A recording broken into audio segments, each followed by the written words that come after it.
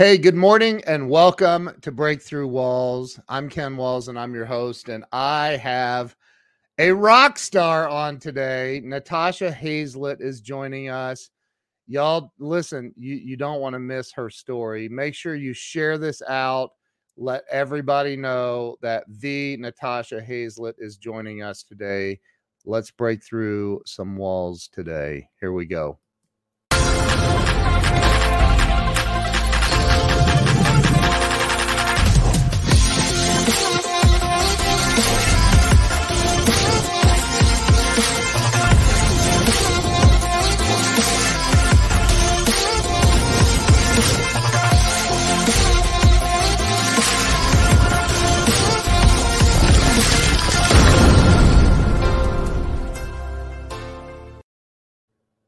And we are back. Let me bring Natasha on. Natasha, welcome. Hi, so glad to be here. I am so excited to have you here. My goodness. It's been a while since I remember I saw you, I think with Ray Higdon. I believe that's where I saw you. Or maybe it was something with ClickFunnels. I don't remember, but I remember going, oh my gosh, her energy is off the hook. I love this woman. I want to have her on my show. And that was at least 2 years ago. It was a while. I mean, we started, you reached out to me and, I believe that divine timing is perfect timing. So apparently we're here right when we need to be, but I am so excited and honored to be here, Ken. Oh my gosh, the honor's mine. So Natasha, this is about, it's called Breakthrough Walls. It's about getting unstuck in life. And I know you're all about that. So let's start with telling everybody where you were born and raised. I was born in Greenwood, Mississippi, and raised in Memphis, Tennessee. Wow. I the accent, I would have thought maybe New York or something. Oh my gosh. I joke with people that I'm from there, but it doesn't take very long after talking with me that it's probably not. I love that. You know, I got lost in Memphis one night. I was driving to Dallas and my dad is on this is way, I mean, cell phones were just becoming a thing. So I'm calling my dad and I'm like, I have no idea where I am. I'm out of gas and I need to get off and exit. He's like, whatever you do, don't get off in West Memphis or something. True. And guess where I got off? In West Memphis, right? Oh my gosh. I'm so glad you lived to tell about it, Ken. Yeah, right. So Natasha, I know you have an incredible story. So you were born or raised in Memphis. You went to school there. You went to like middle school, grade school, high school, all those years there? All the way through until I moved to Dallas, Texas. And that's where I went to undergrad at Southern Methodist University and stayed there for law school. At Southern Methodist? Yeah. Wow. Good for you. So you're like, okay, I'm going to become an attorney. Let me ask you a question. I always find it curious. We all have, different chosen professions. And I believe that it's something in childhood that kind of pushes us in the direction that we end up going. What was that for you? What's the first thing that popped in your head? This is so easy. My dad is a lawyer, and I used to love to go to his office and help. So I would draw pictures for all the assistants in the office. I would, take the mail. I would go and, and I had such fond memories of that and sitting in the big leather chair and sitting at the conference room table. It all just seemed so regal. And, I would work there in the summers in high school. And I just, I loved it. So, Joe, I object. I like you, Joe. Yeah, well, he's in the car business. I wonder what happened to him. So when you was there a certain specialty that you were like, I want to put bad guys in prison, or So it's interesting because growing up, And I think my first kindergarten assignment is, what do you want to be when you grow up? And I said, a lawyer like my daddy. And when I went to college, I wasn't really planning on going to law school. I was an advertising and political science double major. And so actually through advertising, the advertising classes, I realized how much I loved advertising and marketing. So my plan, totally changed it. I said, you know what? I want to go into advertising. And everything came to a head my junior year because I had the guy from the Richards Group in Dallas that invented the Eat More Chicken for Chick-fil-A. That guy actually came to our class and was talking about careers in advertising. And he made this comment and he said, you know, I hope that you all, you know, are enjoying and living it up right now in college, because once you start in advertising at the beginning, you're going to eat nothing but ramen noodles, and you're going to enjoy client receptions because that's the only time that you're going to get real food. In other words, you know, to be a creative director or something like that, you know, there was going to be a time where it was not going to be a lucrative situation. Yeah. And simultaneously, I was replaying my dad's conversation with me, which is, when you graduate from college, you're on your own. And I was thinking, that sounds terrible. And sounds like a sodium-filled future with ramen noodles. And so I was like, I got to do something else. And I didn't know what else to do. So sorry, Dad, if you're watching this, but I punted and I was like, all right, I guess I'll go to law school, because I knew my dad. I got almost a full ride to undergrad.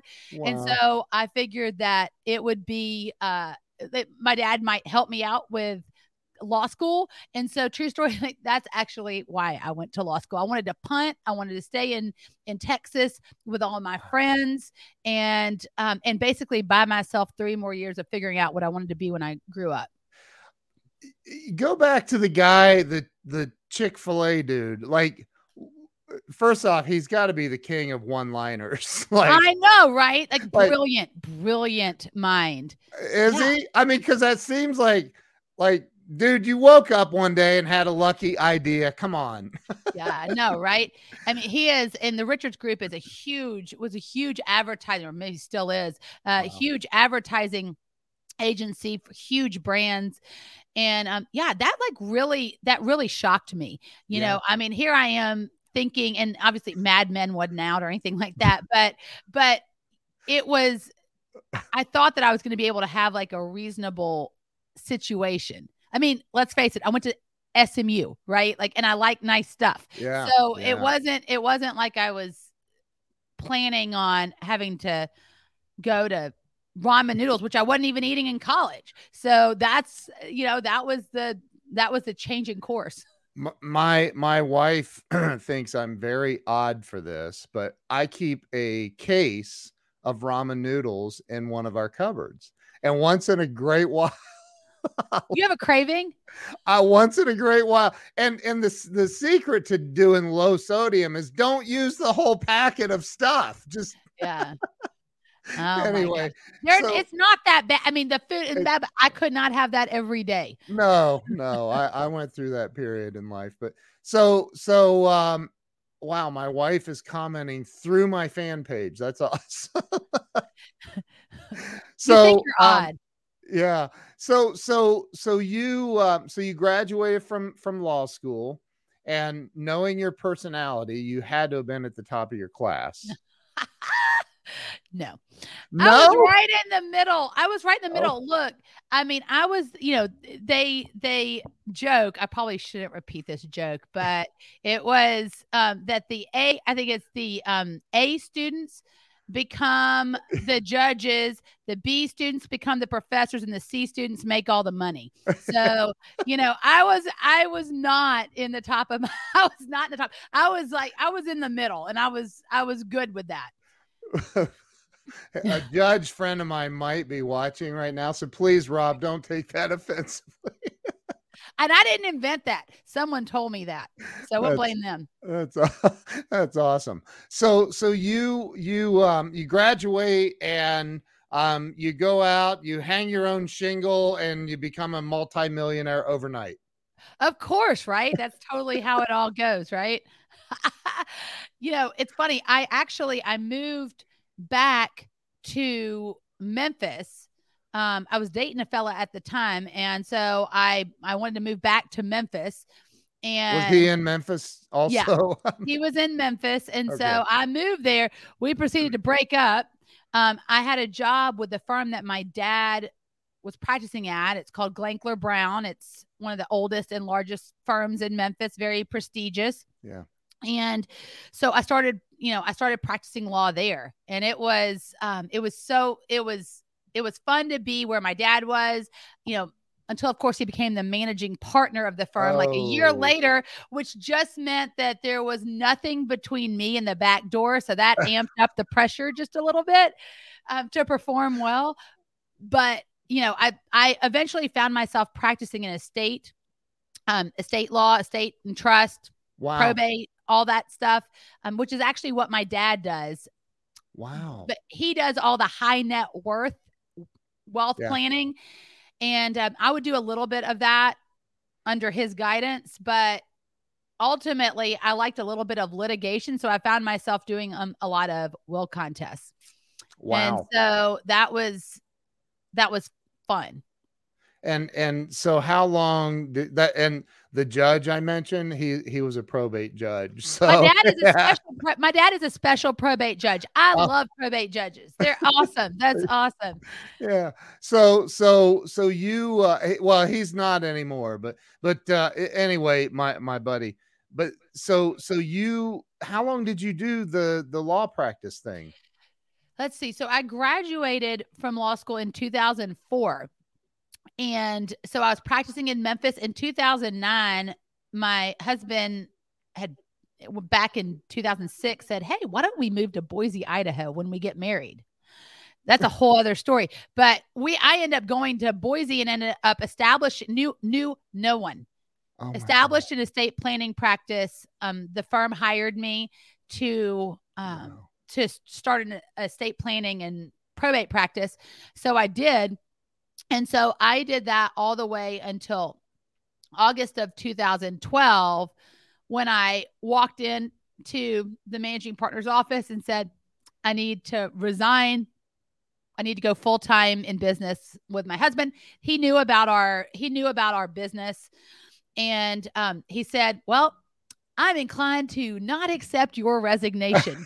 And I was like, I have not practiced the response to that in the mirror. I practiced like every other scenario, but not that. And I was like, okay, what do I do now? Quit thinking. And he actually offered me an of counsel position. Oh my gosh. And so I am still of counsel with the firm now. It's called Johnson May now, formerly Angstman Johnson, now Johnson May in Boise. And so I'm so licensed to practice in Idaho and Tennessee, and in Mississippi. So so I'm not gonna give up my law practice. And Rich loves having a lawyer on the team. Like my husband, he's like super valuable to have a really in-house lawyer. Right. Just in case you need to plan an estate or something. or write contracts or all the things. Yeah, right. So you now, what, do you live in Boise still? No. So in 2018, we've been planning on going back down south because all of our families in Tennessee. And so in 2018, I got pregnant with twins. And so we're like, all right, that's it. All the families clamoring, "You got to get back." Because it was really, I love Idaho. I absolutely adore Idaho. It's my second Idaho. And I go back several times a year. We got tons of clients there. Yeah. But I want to get back home down south. And so November, actually this month, 2018, I moved. I was like 6 months pregnant with the twins. And we moved with our daughter, who was 3 at the time. And we got settled, because why not have massive life-changing situations all going on at the exact same time? At 6 months pregnant. Yeah, with twins. Wow. Holy smokes. So I saw a video of you and Russell Brunson on together on what was he using? Google Hangouts, I think. And it was first off, he still looks like he's 12. I but know. Then he looked like he was like 8.5. Oh, Russell's so awesome. We have been friends for a long time. Did you unearth that video? That was a while ago. It's on YouTube. I just because I'm like, I know I've seen her with Russell. Robbie Summers is a really good friend of mine. Oh, love Robbie. Oh my gosh, he's a big guy. Matter of fact, he made this and sent it to me. Oh, that's awesome. I just saw he created I think it was like a pin or something. Yeah. Yesterday he was posting it on Facebook. Yes, he made that too. Gifted. The guy so gifted, and he's intense. Yeah, he's got an incredible story. Oh, I know. Yeah, he's incredible. So you you in 2018 you moved back to Memphis. I love Nashville. Oh, Nashville. This time. So we're actually 30 miles south of Nashville in Franklin. So our family lives in Memphis. Got it. And we decided to go a little bit further east in Franklin, Tennessee, which we love. It's only beautiful. 2.5 hours from Memphis, and it's 30 miles south of Nashville. So it's like the perfect place. It really is a wonderful area. It's a wonderful area. So I thought for some reason I thought you said Memphis, but so you're in Nashville for all intents and purposes, right? Yes. So which is also one of my favorite cities. I love Nashville. And so then you get there and you had the babies. So what's so funny is, so you're talking about Russell. I remember in the summer of 2018, Russell sends me a message, or sends me a Voxer message, and he invites me to speak on the stage at Funnel Hacking Live. And I am just ecstatic. Like, this is like dream gig, right? Hey, I get you on stage, talk to people in front of 5,000 5,000 entrepreneurs. I'm like, are you serious? Of course. I cannot wait. Right. I say yes. And then I start thinking about it, and I'm like, I should probably tell him I just found out I was pregnant yesterday or 2 days before. Yeah. And so I sent him up a message, and I'm like, Russell, guess what? I'm pregnant. And he knew he knew our fertility journey. Yeah. And so, and he's like, yay. And I'm like, and, it's twins. And he's like, yay. Cause Russell has twins. And, and I said, and, our due date is like 1 week after Funnel Hacking Live. He's like, yeah, what? And I'm like, don't worry. I swear to you, I will not give birth on your stage, and I will be there, and I will not flake out. I'm like, I don't care if my husband has to wheel me up there in labor with the twins. I don't care. God. I am not going to miss this opportunity. And I said, oh, and P.S. He goes, but it's in Nashville. I'm like, oh yeah. Did I mention we're moving to Nashville in December? And he's like, what? Because Russell's in Boise. We were in Boise. And so here I am, like, telling him all these life changes. And I told him, I said, Russell, here's the thing. There is no coincidence that God has aligned this to where the only place in the world that you could have hosted Funnel Hacking Live where I could actually participate would be in Nashville, which I happen to be moving to 2 months before. I'm like, this is a divine thing. I am absolutely going to be there. And God bless him. He believed me. He had faith in me. None of my doctors believed that I was going to be up on that stage. No, he believed me. He did. He had faith in me. He knew that I was going to, he said, I've got a strong will. And so, all the doctors, it was so funny. All the doctors were like, when I would say, hey, I've got this really big speaking engagement, I'll be 36.5 weeks pregnant. You think I'm going to be good? They're like, no, you're not. You're going to either be like postpartum, or you're going to be like in labor, with twins. And I was like, look, forget you. And I move on next doctor. Like, wow. And it wasn't until my final OB that she was like, look, she's like, I'm going to say that I would love to clear you. And she's like, come in on Monday. The event was on Thursday. And she's like, we're going to see. She said, but I bet you can do it. And so sure enough, I got cleared on Monday to speak. On Thursday, did I speak on Thursday? 72 hours later, I gave birth to the twins. Oh my gosh. Are you kidding me? Oh no. It was so fun. It was so good. And I got Richard and I went on stage to get our 2 Comma Club award the day after I spoke. Cause I was like, Richard was like, Natasha, we're good. You're off stage now. If you need to go into labor, you're good. I'm like, no, I'm not. We got to collect our 2 Comma Club award on stage. I'm like, no, these babies. I was like, babies, you got to stay in. Mom and daddy got to get our awards. So there I am, like, 48 hours before I'm giving birth to twins, like collecting our first 2 Comma Club awards. So, oh my goodness, that is so funny. And you're like, you said, I'm talking to the babies. You got to stay in. Yeah. Oh gosh. I mean, it was intense. I had my first start of contractions the night before I spoke. And I was like, oh no, I did not get this far. I did not get this far. Oh, I was like, nope, y'all are staying in. I'm not going into labor. No. Yeah. Oh, that is too funny. Oh my gosh. Wow.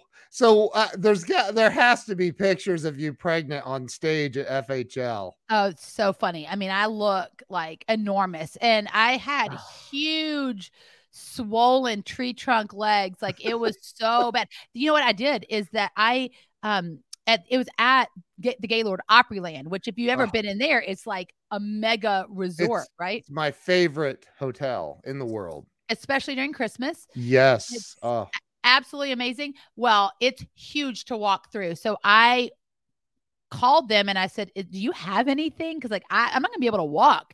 I went around that event in a scooter. It was amazing. And now I'm like, can I get the scooter if I'm not pregnant? Because that would be fantastic. I mean, it was so much fun to be scooting around the Gaylord Opryland, beeping, and everyone's like making a scene wherever I go. Like it was great. I had a great time. And it's what's interesting is it's very easy to get lost in the Gaylord Opryland. I've been lost. Yes. In there. Me too. Many times. Yes. Yes. So I should have found pictures of that to show the audience. If I were a better host, I would have. You know, we're going to go there today. Yeah. Yeah. Well, I think though that my wife, I took, we love that hotel. So what do you think? I love that. And I think if I were in the same position, I mean, my gosh, what an honor to be invited to speak on that stage. Right. I don't know that. I mean, you'd have to do it no matter what. Oh, yeah. I mean, this is all, speaking of breaking through walls, I mean, this was a true testament to the power of intention. Yes. And what do you do when everyone around you is like, no, you can't. No, you can't. Because I remember I even went into all my, mom of twins groups, and I'm like, y'all, I'm scheduled to speak at this event, 36 weeks and 5 days pregnant.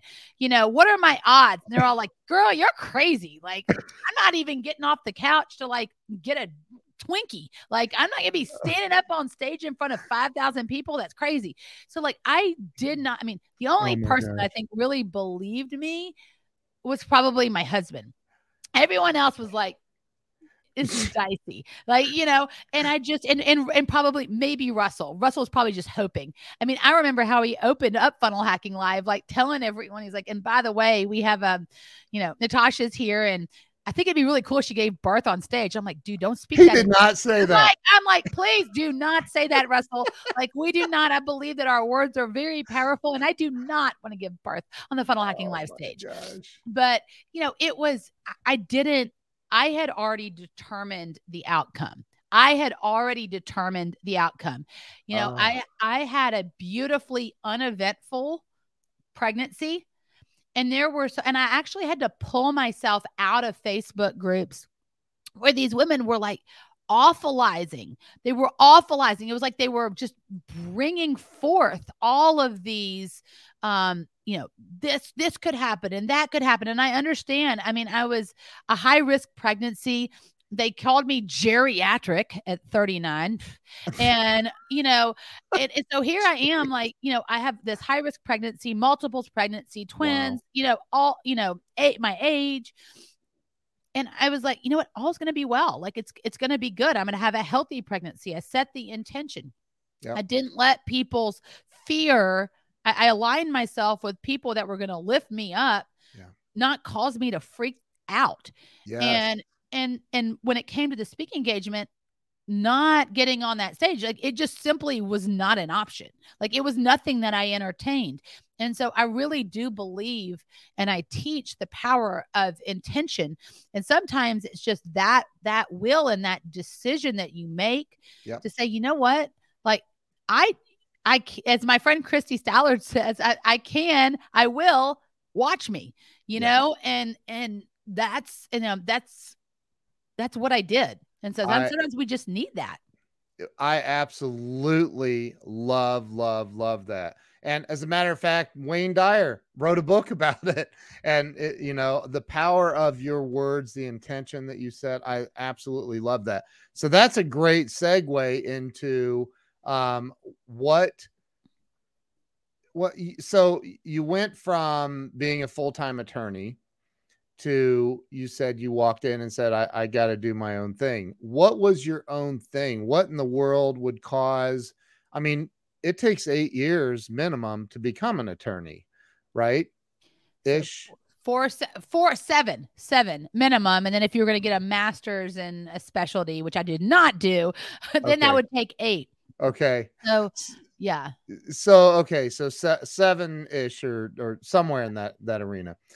You spent all that time getting this education to become a lawyer, and you decided you wanted to do your own thing. What was your own thing? What was that? So I guess we had an internet business. And so teaching entrepreneurs how to define, build, and monetize their brand online. Okay. So that's the highly abridged version of what we were doing. We had an info product business and a coaching business, and my husband and I did it together. We were also affiliates. So we did some affiliate marketing. And so that's what we were doing. Okay. But I feel like, to give the audience context, how did I make the jump? Which to that, it happened because I was in my office one day after about 1.5 years of practicing. And I remember seeing one of the senior partners walking back and forth in front of my office, mainly because he had the corner office and my office was right in front of the men's bathroom. So I guess he drank a lot of coffee or something. We're just getting real here. We're getting real here. Or it could be a prostate issue. Who knows? But he was there in his gray hair, and he's walking, and I'm like, oh my God, is this going to be my life for the next 40 years? And this is where I'm going to be. I'm going to be sitting in this office and doing the same thing. And in that moment, when I asked myself this question, in my heart, I felt, the Holy Spirit just lay on my heart and like, no, you're meant for something so much more. But in my head, I hear this loud, as Wayne Dyer calls it, ego edging God out, right? Yeah. What are you talking about? You just spent $100,000 of your father's money on law school. You work at a prestigious law firm. This is a career that most people would love to have. And P.S., you're painfully single, because I got dumped, right, as I moved home, because that was awesome. Yeah. And so I'm like, what am I supposed to do? Like, I'm supposed to, of course, practice law. And and so I just in that moment, I was like, all right, I guess I'll just practice law. But something happened within me, which was I started to be open to opportunities. And so I end up getting introduced to the world of direct sales as like a plan B situation. And, that opened up my whole my eyes to the world of entrepreneurship because, I tell people I didn't know that I had an entrepreneurial bone in my body. My dad's a lawyer, my uncle's a lawyer, my aunt's a lawyer, my grandfather is a doctor. I think my mom's dad was an entrepreneur, but he lived in Beirut, Lebanon, so I never really knew him. So I wasn't surrounded with entrepreneurs. So I was of the, you become a professional. That's what you do. It's not, or you stay at home with your children. Like that's what you do. Right. So I learned about direct sales and so Rich and I ended up bringing, a lot of people into direct sales businesses through internet marketing.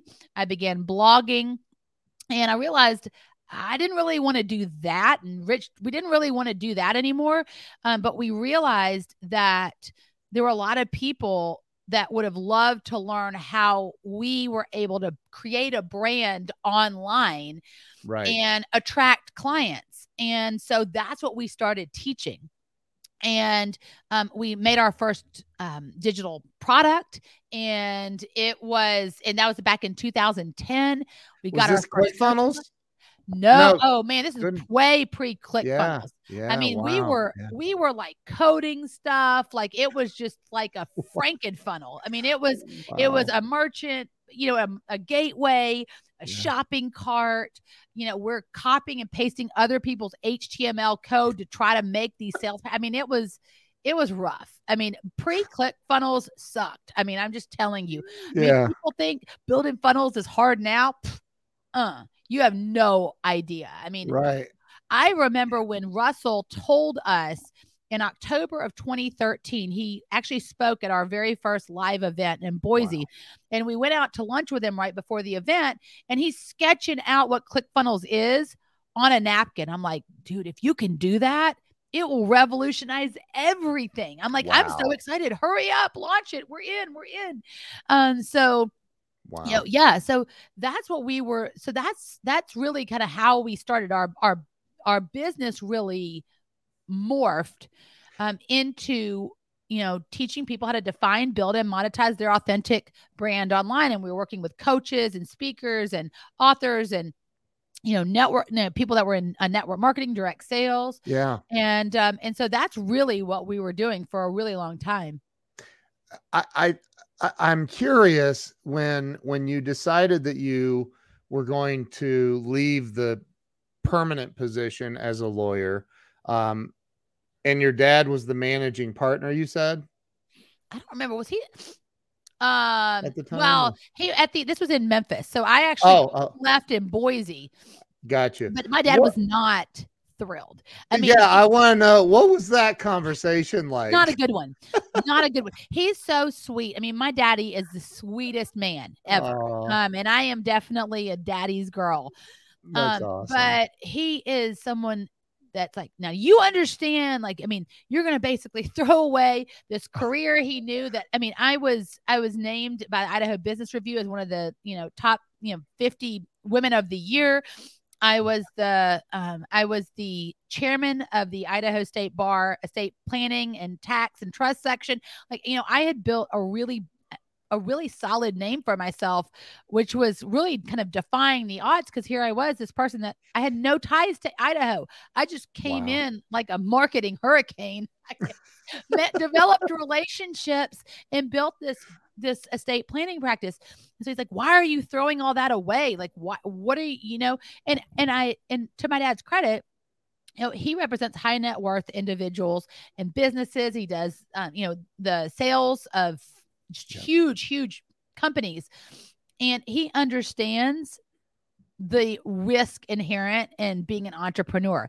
And as a father with this little girl, like, it'd be one thing if I was just starting it and my husband like had a safe job, but for us to put all of our eggs in this basket, he was just so worried about me. So it wasn't that he thought that I was not capable.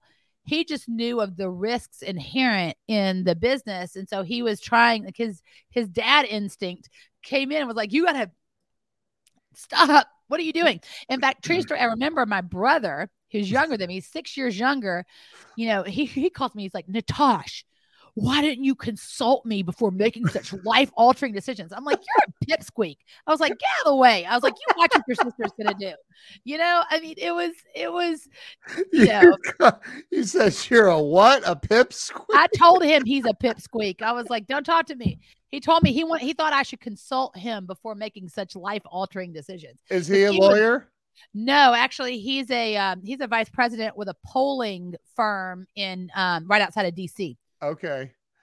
But he was not that. He was like just graduated college or something like that at the time.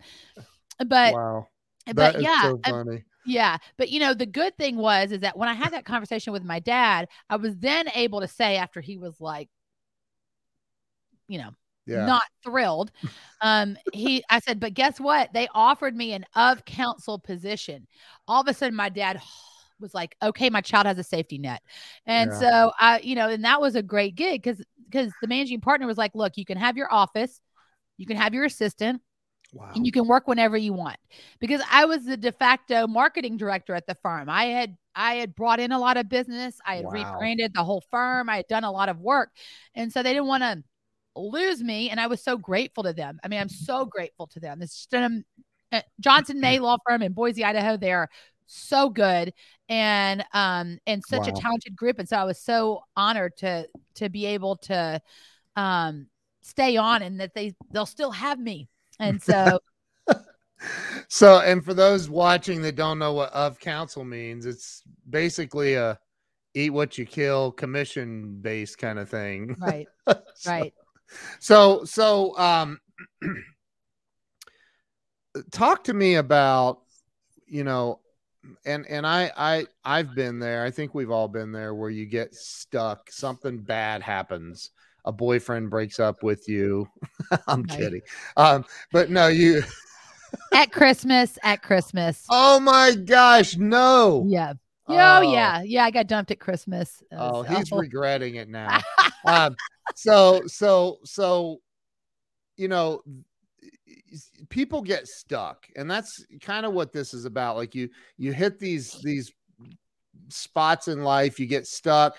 And then I've been in that position where I'm stuck and fear just takes over, and it paralyzed me. And for a while, right? What do you think, people can do that might be stuck right now? I have a lot of network marketers that watch my show. What do you think people can do to get unstuck? What's the shift that needs to occur? So I think the number one thing that anyone can ever do when you are stuck is to ask for help. You've got to get someone. I think I am such a fan of having a coach. I've had a coach for, I don't even know how long. Like, you've got to have someone that can look inside and help you to uncover the root of why it is that you're stuck, and help you make the shift, or have like, if you're in business, maybe you have a consultant that you reach out to. I mean, our clients, when they ask, what do you do? I'm like, I'm a coachaltant. Sometimes I'll coach, sometimes I'll consult. It depends on the subject matter of what's going on. If it's business, I'm consulting. And, it's having someone else, I think, is, and asking for that help. Because a lot of times it's very hard to, get yourself out of something without just asking for help. It doesn't mean you're weak. It means you're smart. Yes. It means you're smart. And I've found so often that anytime I'm feeling stuck, like having that conversation with a coach, or a trusted friend, someone that, has maybe been there, but you got to ask for help. You can't just sit there in this spiral of, I got to figure this out, or I'm ashamed that I'm stuck, or, all of that, because that fear, all of that is coming from a lower vibrational field. And it's something that, if you're not careful, it is going to drag you down and strangle you. It's going to take you all the way down. I'm not sure if you're familiar with the emotional guidance scale by Abraham Hicks, but it will pull you all the way down to the very bottom, which is hopelessness and despair. Yep. And it is very hard, not impossible by any stretch, but it is very hard to get yourself out of that rock bottom. And so the second that you can start to feel stuck, you need to ask for help.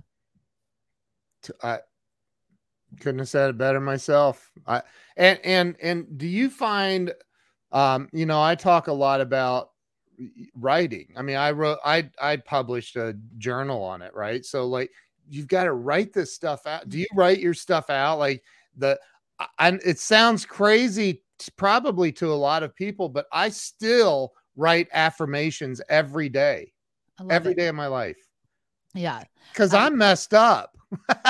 Like we all are. Right. Like, it's not like, okay. Cause that's one of I think the biggest misconceptions when you see someone that has, a popular podcast like you do, or you see me speaking on stage, you've got this, like a lot of people will get this false notion that like we have it all figured out. We don't have it all figured out. And it's this. It's this. The question is, right, do you have enough development in tools so that the lows aren't catastrophic, hitting rock bottom every time?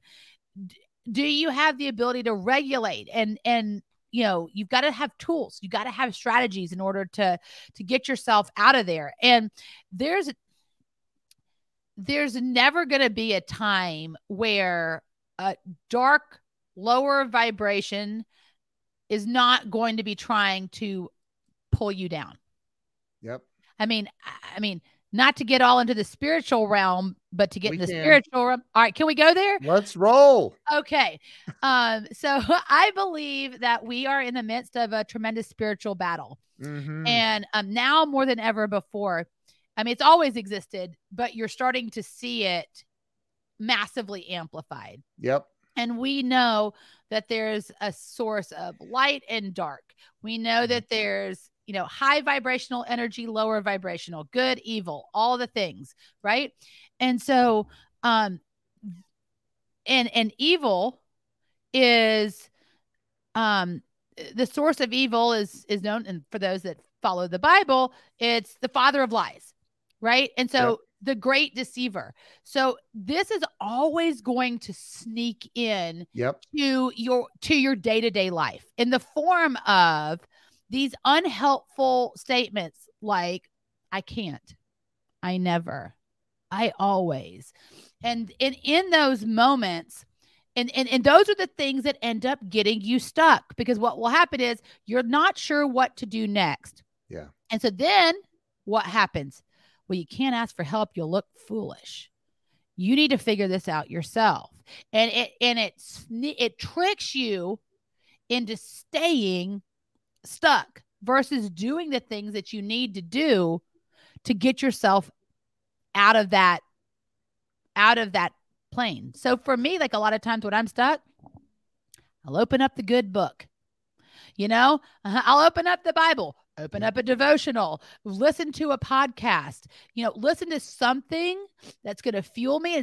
It's not a coincidence that you end up getting this nugget will drop. That's this right. One sentence, this one song, this one verse, this whatever. And it's like this answer that you need, but you got to be seeking in order to find. I think that people, I don't know if you know who Chris Widener is, but I just had Chris on. He's a friend of mine, and I asked him this question. I loved his answer, and I ask this on every show. What do you think keeps people stuck? What keeps them from there's too many people that think money is like having money is a bad thing, and so they. And Chris was talking about your thermostat, like your thermostat set at a certain level. And you've heard that analogy. Oh, yeah. And I love that analogy. I think people have a, I can't make millions, or I can't, achieve this, or I can't what do you think keeps people there? What is keeping them stuck where they don't? Like Grant Cardone said to me one time, dude, when you're going through hell, stomp on the gas. Like, Grant. I love Grant. I just watched him on that Undercover Billionaire show. And I guess I never realized that he was from Louisiana. And that all of a sudden it all made sense. It all made sense. I loved it. His accent, the whole thing. I mean, it's great. He's a great guy. Yeah. So, what do I think that keeps people stuck? Usually it's fear. Fear is the greatest tool of the deceiver. It is the greatest. It is the single greatest tool that keeps people down. It keeps people scared. It keeps them from fulfilling their callings, their assignments here. It is such a powerful tool. Look at what's happening in our world right now. Insanity is happening in our world right now. And what is it? What is fueling this? It's fear. It's fear. People are making decisions out of fear. It clouds their judgment. People stay in the same job that they hate because of fear. They stay in toxic relationships because of fear. They stay in in towns that they've long since outgrown because of fear. They don't take risks because of fear. It's the single greatest thing that actually keeps us from, I believe, fulfilling our destiny. And so I'm learning how. That's why I love breaking through walls, which so many times it's the fear barrier. That's what it is, which is why I'm so passionate about teaching people about how to step outside of your comfort zone, how to break through fear. It's when I say be fearless in my book, I'm not talking about like that it's the absence of fear. It is it's being able to master the fear. We're going to always feel it. I feel it and I freaking do it anyways. That's where you allow your faith. It sounds so trite. And I do total like training sessions on this, but it sounds trite. Letting your faith be greater than your fear. But that's our biggest weapon. That is our biggest weapon right now is faith and our abilities to do the things that are placed on our heart. Yeah. Right. I mean, I think that's really the biggest. That's the biggest tool. And speaking about money, I have to sorry if I'm going off a little bit, but I love this. This is like, I'm just so passionate about this and sharing this with people. I believe that abundance is our birthright. I was just talking with my coach yesterday, and we get into all the spiritual things on my sessions with her. And, a lot of people believe that poverty is holy. And, I believe that, I know that like logically that doesn't even make sense. No. Like logically, it doesn't even make sense, because in order for us to have the impact that we want to make, it's going to take resources. Right. Yep. And so when the focus is on doing good in the world, the focus is on making the impact in the way that you feel like you're like divinely led to impact the world, then you know what? We got to let the abundance flow. We got to let the resources flow in. We can't, and they're available. That's the thing. It's available to all of us, no matter what is in your bank account right now. I mean, I did a whole talk at our summit, multiple talks actually at our last event, showing the different places, like both, whether you're a law of attraction kind of person or whether you're a scripture person, it's replete. We have limitless abundance available to us, but we got to start tapping into it that we can make the impact that we're here to make. I saw a post by Grant yesterday. I think I shared it, but he says this is so true. And I want you to talk about this. The people that, again, we're masters, the human race, not just you, me, everybody has mastered this. And that is making sense of or rationalizing, justifying being broke, being in a bad town, being in a bad relationship. We're masters at rationalizing that and just staying there. Right. It's maybe it sucks, but I'm familiar with it. So what is that? I think that, it's a defense mechanism and it's a tool to keep you in the same place. That's the fear barrier that's talking, right? And I also think that it's because we are so obsessed with figuring out the how. If we can't figure out how, then why even bother? Like, why even bother? Because then we're going to feel like a failure, right? Yeah. It's when we have this fear of failure. It's keeping us back in that safe zone. Yeah. And, you've seen that, like that meme everywhere. It's like, this is your comfort zone and all the good stuff happens out here. It's true. Like, I'm here to tell you, it's absolutely true. You don't I'm going spiritual, but I feel like I have to, we take our natural and God brings the super to your natural. Like, it's a co-creator situation. And so, like, you don't have to understand all the hows. You just got to take the first step. Martin Luther King says, you don't need to see the full staircase. You just need to take the first step in faith. It's that simple. Stop making it so freaking complicated. You can't see how you're going to get out of that town. Well, why don't you start by asking? You got to start by asking. I want to do this. It's like, ask and ye shall receive. Yep. Seek and you will find. Knock and doors open. And the reality is that it is that simple. It is that simple, because now you're taking that step. Let the creator of the freaking universe do his thing.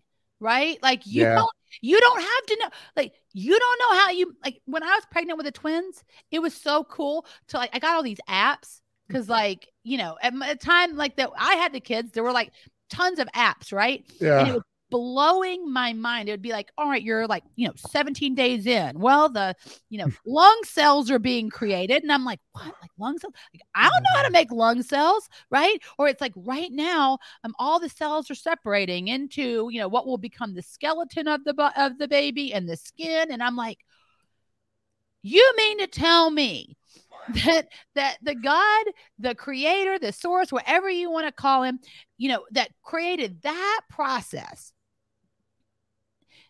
can't figure out how you can get out of that town, how you can get out of that relationship, please, we got to check ourselves. We got to check ourselves, and we got to remember that we got to do our natural. We got to take our first step. That's, you break through walls, you take your first step, and then let the creator add the super.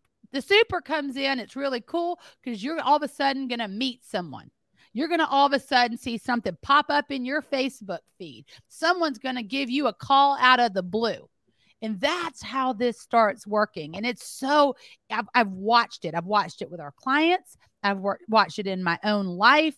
I've watched it with friends of friends. Like, just amazing things start happening when we stop trying to act like we got all the answers. We don't got all the answers.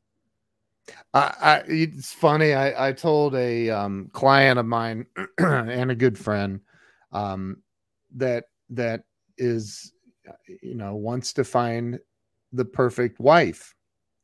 And I said, dude, and not for his money, which he has a ridiculous amount of. And I said, dude, you got to surrender, man. Surrender it to God. And he says, and if you're watching, dude, I love you. You know that. But he says, well, like, you think God's just going to have a woman come and knock on my door? I go, maybe she might be an Amazon delivery woman right now that happens to have her own money. And, like, I think that it can happen like that. Oh, I know it can. And hey, and I hope your friend is watching, because I'm going to give your friend a little something also on this. This is how I feel, very convinced. This is how I ended up with Rich. You got to write down exactly what you want in that person. Come on. You got to place your order. You got to ask, right? Ask, seek, knock. It doesn't even, deserve has nothing to do with it. It's ask, seek, knock. Right? So, like, write down, like, what does that person look like? physically, spiritually, emotionally, like all of the things. Like, what is your dream person? Because, highly short version, I did that unconsciously. I didn't even know that that's exactly what I was doing. But someone asked me, what's your, like, why are you still single? This was probably 6 months after I'd broken up, gotten dumped. Like, I wouldn't even say dumped. breaking up when I got dumped. Like, we'll just call it what it is. And, and I was like, cause I'm waiting for the right person. Cause I'm just done with all this stuff. I'm done. A bunch of my friends were already married. I'm like, I'm done. And they're like, well, who's the right person? And I said, I don't know. It was just something within me. And I just listed out a ridiculous amount of qualities, all the things, physically, politically, like from a spiritual perspective, all the personality. And sure enough, there is a guy, Eric, that was there with my friend, and it triggered in him, should be great for Richard. And so he goes and tries to get Richard he's like, can I set you up on a blind date? Rich said no. But suffice to say, we end up eventually meeting through other means. Yeah. And it was like a match made in heaven. And he did fill the list. And so even though I didn't know what I was doing, that's unconsciously what I was doing, was putting my ask out there. So you got to put your ask out there. So do you know Mark Victor Hansen and Crystal, his wife? I know of Mark Victor Hansen, but I've never met him. He's one of my best friends in the world. And Mark, they've been on, they wrote a book called Ask. Just read like a year ago or so. And I did see that. Yeah. And literally Mark talks about in the 20th edition of Chicken Soup for the Soul, the original book, he wrote the opening chapter, and he said, he talked about, I wrote out, I think it was 270 qualities that I wanted in a wife. And Crystal, his wife, met every single one of them. Wow. But it's everything that you just said is like, it's crazy. See, it's where it's truth. It's like where it comes from these different places. It's finally like, if you hear it in like several different places, that's called confirmation. You keep hearing it a little bit more. That's like, I feel like that's God like smacking you upside the head, going like, all right, can we move on now? Like, start writing, start doing the thing. So get that list out, because it's, as it says in scripture, you have not because you ask not. So start asking and be specific about it. You just dropped, like, if what you just said in the last 10 minutes doesn't change some lives, then y'all are asleep at the wheel. And I'll tell you, the pastor of our church, she got on stage. It's a husband and wife, and she gets up and she's talking. This is about a month ago, or no, I guess it's longer than that. Geez, maybe 4 months ago. But she said her sermon was, Jesus ain't taking the wheel.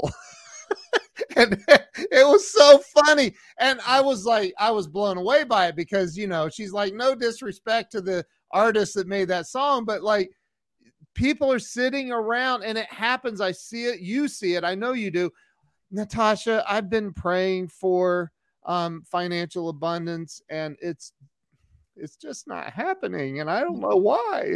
And right. And you're like, dude, Jesus ain't taking the wheel. Right. Well, it's so funny. It's like, well, what do you expect for it? Do you expect for it to like just come through your ceiling? Well, then you might need to make a hole in your ceiling to receive the freaking, you got to do something. Right. We are co-creators. We are co-creators. God created us in his image. I heard this from, do you know Myron Golden?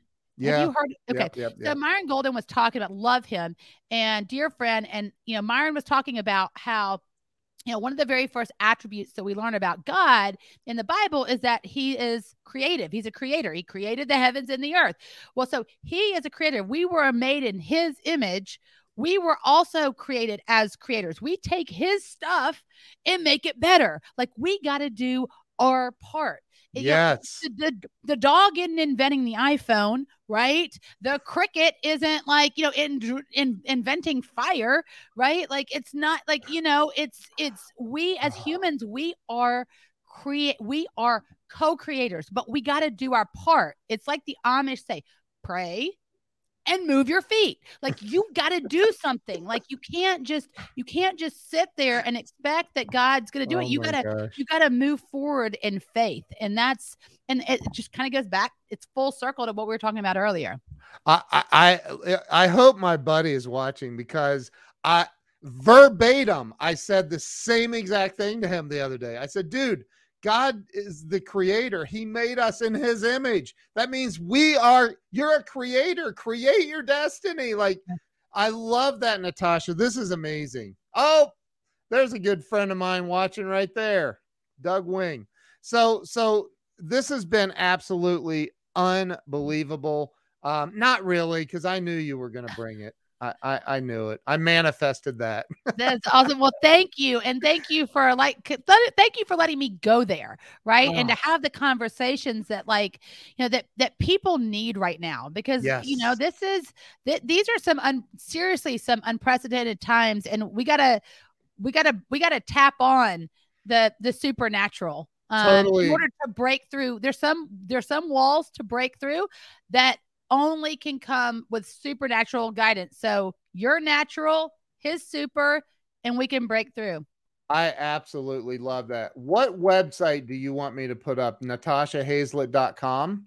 You know what? Go to designyourbestlife.com. That's the best place to find me. Okay. We've got I got a podcast with my husband, the Design Your Best Life podcast. Oh, that's awesome. Yeah, we even have our clarity roadmap there that can help people get unstuck as well. Okay, I just got this. I'm going to put it up on screen. Design Your Best Life. I love that URL, by the way. That's awesome. Okay, and there. Is that it? Design Your Best Life. Wow, you are so high tech. I mean, this is impressive. This is impressive. You're blowing me away here, Ken. Well, thank you. This is what I teach. This is what I do. So, Natasha, you are amazing. I want everybody to follow you everywhere. Like, go to Design Your Best Life. And I was typing, you said you have a free something there? I have a clarity roadmap. And so I've got this little template that has got some questions, and it's something that I've been using for years to help our clients figure out what is the next step, not all the steps, the next step that you need to do to get clear on whatever it is that you have questions about. And would somebody type that in the comments for me, please? So it's clickable from the live stream, because obviously my banner's not clickable. I'm not that high tech. So please type that in for me. But so where's the best place for people to follow you, like on social media? Find me, Natasha Hazlett. That's the best. That's honestly the best place to find me. Yep. Natasha Hazlett. How's your Instagram game? It's so bad. It's so bad, Ken. We're working on it. And by working on it, I mean, I got to go and buy some courses and figure out what I'm doing, because I'm just not an Instagrammer. Oh my gosh. That's so funny. I love your transparency. We can't be good at all the things. I'm used to Facebook, and so I now I got to start learning about a little Instagram. Yeah. Well, Natasha, you're amazing. Thank you. I'm going to talk to you about something here in a second. I have an idea for you. Anyway, so listen, I want everybody to go follow Natasha everywhere. Well, start with Facebook, because it doesn't sound like Instagram's happening yet. But anyway, so everybody go follow Natasha. Natasha, thank you so much for being here and sharing your unbelievable, just a lot of wisdom. Thank you. Thank you for having me. This has been so fun. It went fast. I can't believe we're at an hour. We're overtime. I know. It's crazy. Wow. All right. Thank you so much. You guys have a great day. Natasha, hang tight. I'll see you in just a second. Thank you, guys.